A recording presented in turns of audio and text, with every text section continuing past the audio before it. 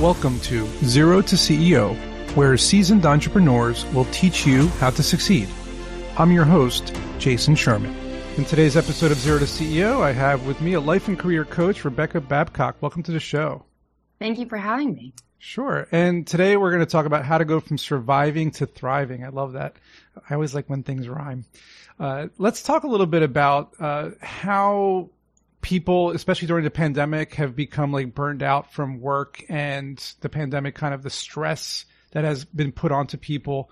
And, you know, there's a lot of like overwhelming feelings out there. Now I'm hearing like quiet quitting and like all these, the great resignation. There's just so many terms that have popped up over the 2 years, you know, and so give me like a recap of what happened the past couple of years and what you've noticed. One of the things that happened is that we finally recognized that we are whole people. So, and that's much the way I coach. So I'm a 21-year corporate veteran, and you probably like that rhyme because I did sales and marketing for a long time. We love a good catchphrase. But what happened is that we realized when our lives got smaller, we realized that we can't just have a work persona and then have a home persona. And when we tried to bring them together, yet separately, it caused a huge amount of burnout. Mm-hmm. The other thing that, of course, happened is when you strip away some of the annoying parts of going into the office, like the commute or, you know, the person who gossip. The gossip, someone who chews their lunch too loud at their cubicle, that kind of stuff. Doesn't wear deodorant. Yeah, exactly. We all have it. And by the way, everybody has a story about how their boss is the worst boss or their something is the worst. So, but when we took that away, we also took away the perks that come with the job, be it free lunch, be it camaraderie and community, be it a printer, whatever it might be for you, or be it the commute that you hate is also a time for you to decompress from being with your family to being at work, and then vice versa, back the other way. Yeah, like maybe being at the office, you have a little bit of, you know, time to yourself, whereas maybe at home it's very distracting. And that was some of the big parts of the feedback. But regardless of anybody, if you lived alone, if you had no kids, no partner, it was horrible and stressful. If you had kids, it was clearly horrible and stressful, and anything in between. And there were people who quit, and there were people that got laid off, and there was a lot going on. But one of the things that we really noticed was when we tried to integrate our whole lives, it didn't work. Why is that? Because we stripped away kind of the benefits or the bonuses of going into an office in a way that we traditionally think about that. And we replaced it with what we always thought we wanted. Huh. Which is to just not shower and stay home, do your work, wear sweatpants, you know, party on the bottom, business on the top for your Zoom meeting. I mean, that sounds great to me. But we also missed out on a lot of other things. Yeah. It totally shook our world upside down, and no one thought about it.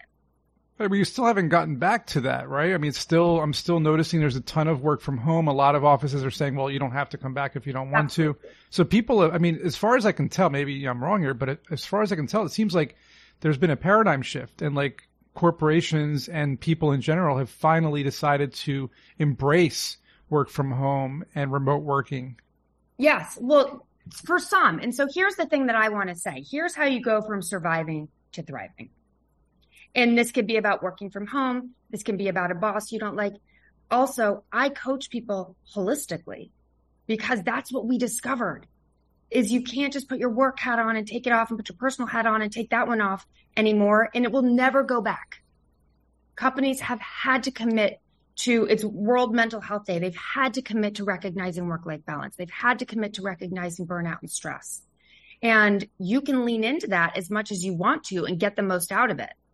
But what we all need to do, whether it's weight, relationships, work, anything that it is, what we have to do, what we're not doing, everybody, is we're totally lacking awareness. Mm. We're so busy in action. We're doing the things, we're checking off our to-do list, we're complaining about what isn't working, we're frustrated with what's going on, we're annoyed about this, we're too busy. Rebecca, I can't think about it. I'm too busy. But what happens is our to-do list becomes our 5-year plan. Oh, geez. Inertia takes over. And it's just never ending. And I guess what you're saying is there has to be a bit of mindfulness here, right? You have to kind of be in the moment and be aware of what's happening in your life. Take a moment to take a breather and figure out a way to get through it all, right? I mean, part of sorry, go ahead. Well, what I'm hearing you say also is that it seems like people have gotten stuck and they're like burned out. How do you get out of that? So that's what I address, okay. Right? Like I said, I look at it holistically, and it's a very customized way. Everybody got stuck in a different way. But the big thing I heard, and this is how I left corporate America during COVID and became a coach myself, because there were a lot of career coaches out there that were just helping people and me, like with my LinkedIn or my resume. And there were a lot of life coaches. And I was like, okay, great, but I need to fuse the two together. That's how I got here. So when I say awareness, what I mean is you have to understand what got you stuck. And if you don't really know what motivates you, what your strengths are, what your values are, what really matters, you'll just get caught in that action cycle of doing and doing and doing and doing and doing. So the number one key to thriving instead of surviving and getting unstuck is to become aware of who you are and what you want. How do you identify that? So it's a bit of a challenge on your own. My experience is that I have a chronic autoimmune disease. And when I was 38, I had my entire colon removed in an emergency surgery. Oh my God. I went on to have 5 surgeries over 2.5 years, and I'm a divorced woman. I've had a lot of lifey things happen. So I needed to go back to work between each surgery to pay for my health insurance. Wow. So I was literally just surviving. I was going back and forth, work, surgery. And when I came out the other end of it, and I was like, okay, I made it, which is kind of where we're getting to TBD with this COVID, maybe recession, maybe not, but we're kind of like, okay, I've got to start making a plan. I was really clear about what didn't work. I was really clear about what I was running from, which is what you will find from most people. I'm burnt out. I'm exhausted. My boss is terrible. I hate the commute. I love the commute. I miss having free lunch, but whatever it is. But if you don't know exactly what you're running towards, you're just going to start at someplace else. So like visualizing what you want your life to be like, or visualizing what your 5-year plan is, or visualizing what job you might want, or career change. Like kind of really thinking about that versus like your current situation. Right. So visualizing what you want, but also being aware of why you want that. Rebecca, I want to make $1 million. Right. Why? What do you want the money for? Oh, it's because then I'll feel admired and respected. And so I work with my clients on feeling admired and respected and recognized. And they might make $400 million and they might make $400,000. But we've reached their actual goal because they've become aware of what they were trying to get out of that new job, new home, go on a vacation, buy a car, whatever it might be. So awareness before action is the only way to become unstuck, because it's the only way to go from feeling powerless, like things are happening to you, to being in control and being in the driver's seat of your own life. Well, there's a lot of people out there that, like I said, how do you identify that? They might not know how to do that, and you're saying you need help for that. But there's a lot of people out there who've lost confidence in their life over the pandemic. They lack purpose. They don't know what they're doing anymore. They're either not working or they want to work, but they don't know what to do. And everyone's kind of tired. You keep saying that. You're saying everyone's exhausted and burned out and stuck. So like, how can people become more confident, find a purpose, get more energized for whatever their life goals are, whether it's a job or a career or a project or a business? Like, what are the things they can do to push that forward and get out of that rut? So if you don't want a coach, and you're not looking for that, or that's not in your budget, there are some things that you can do within your own resources. And one of that is schedule it a half a day with nothing else to do. Oh my gosh, I don't have that, Rebecca. I can't find the time. And I want you to think about all the list of things that aren't working for you. And then I want you to think about, what do you want your life and your career to be like a year from now? And they can sit in totally diametric different channels. Then I want you to list, what are the obstacles that are holding me back? Yeah, what's preventing it from happening? And let's start to identify which of those are in your mind and which of those are actually external blocks. If you want to become a doctor and you don't have a GED, that doesn't mean you can't ever be a doctor. The obstacle is the education, so you go work on it. If the obstacle is the relationship, you address it. If the obstacle is the boss, you come up with a plan. So that you take these two things that feel very disparate, they feel very separate, and you begin to integrate a way to move it forward. Now, that can be very overwhelming. So I'll give a tip on that in a second, but I just want to make sure that makes sense. Have any questions you have on that? Yeah, no, that sounds perfect. And I did hear you say in the beginning, you mentioned people have to make the time they have to put the time in to make up the list and whatnot. And you said, that they have to make the time, and people say, well, I don't have the time, but they have time to watch 8 hours worth of a Netflix show. So priorities, right? Time audit. So is it all about, so I'm going to say, how do you, and this is less of a question and more of a lifestyle. How do you convince them to turn off Netflix and do the work that they need to do what's the motivating factor there besides just being a better person? It's overall life satisfaction and happiness. Do they want that? Yourself that your to-do list becomes your 5-year plan. And if you want your life to change, you need to change it. But there's a very specific way that I tell my clients to journal. And it starts out with, they'll take you 15 minutes. If you do this every day, you're going to get this stuff done. Right. Start with your fears. Get them all out there. You're not manifesting them. You're getting them out on paper, and you have to journal every day repeatedly. So on like day 12 of writing the same fears, you're kind of over it. You're ready to do something about it. Then you're going to write 3 things that you're grateful for, because we know all successful people have gratitude, and 3 things that you're proud of. So 3 brags of something you've done, because this is all about action. Then you need to write your goal every day. It might just be to be happy. But when going gets tough and you don't want to do the thing and you forget why you started, have that goal.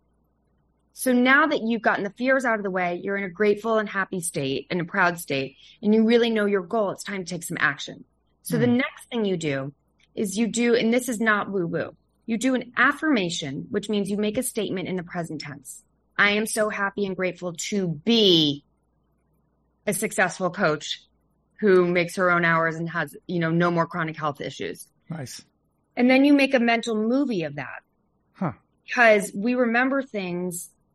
Our brain, it creates what's called cognitive dissonance. Your brain thinks it's already happening. So it goes, oh, I'm a coach who does it. Okay, well, and in the middle of the night, something will come to you in the shower. Now, all of that is pretty and cute and important. That's 1, 2, 3, and 4. But now you got to do something about it. So what the last part of this exercise is, and this is why you're doing it every day, is you do one thing. You don't do 5 things. You don't say you're going to do 4 so that if you only do 3, you feel badly. You choose the one thing every day that by doing it will eliminate the need for everything else or make everything else easier.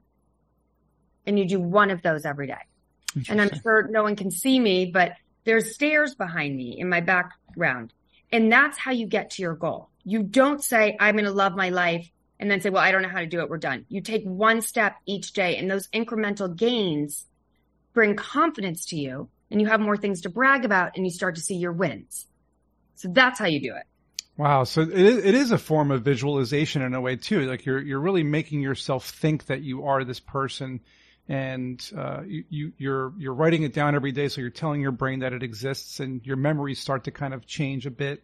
And then you're living the life. And people can see this. If you're listening, you can watch the YouTube video to check out what she's talking about in the background.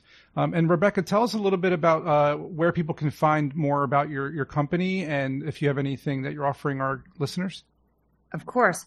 So my website is www.RebeccaBabcockCoaching.com. And that's going to be the easiest way to find. There's a whole Babcock Method curriculum. There'll be videos on that. There's information about the coaching. And I'm actually offering all you listeners, the way I coach is not the way everybody coaches. Mine is in 3 ways very different. It's very customized. It's completely holistic. And there's actually a guarantee. So my coaching isn't for everybody. But for who it's for, it really works. So listeners, click the link that we will give you for just a quick 10, 15-minute clarity call to see if we jive. And if we do, I offer all of the listeners a free 90-minute coaching session. Oh, wow.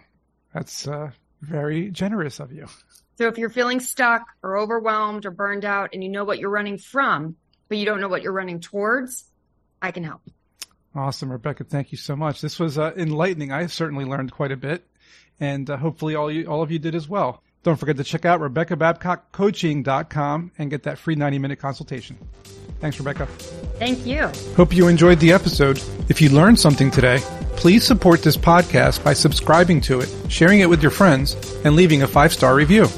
You can learn more about me at jasonsherman.org, where you'll find information about my book, also called Strap On Your Boots, available on Amazon, as well as my course called Startup Essentials on Udemy or Skillshare. I'll see you at next week's episode.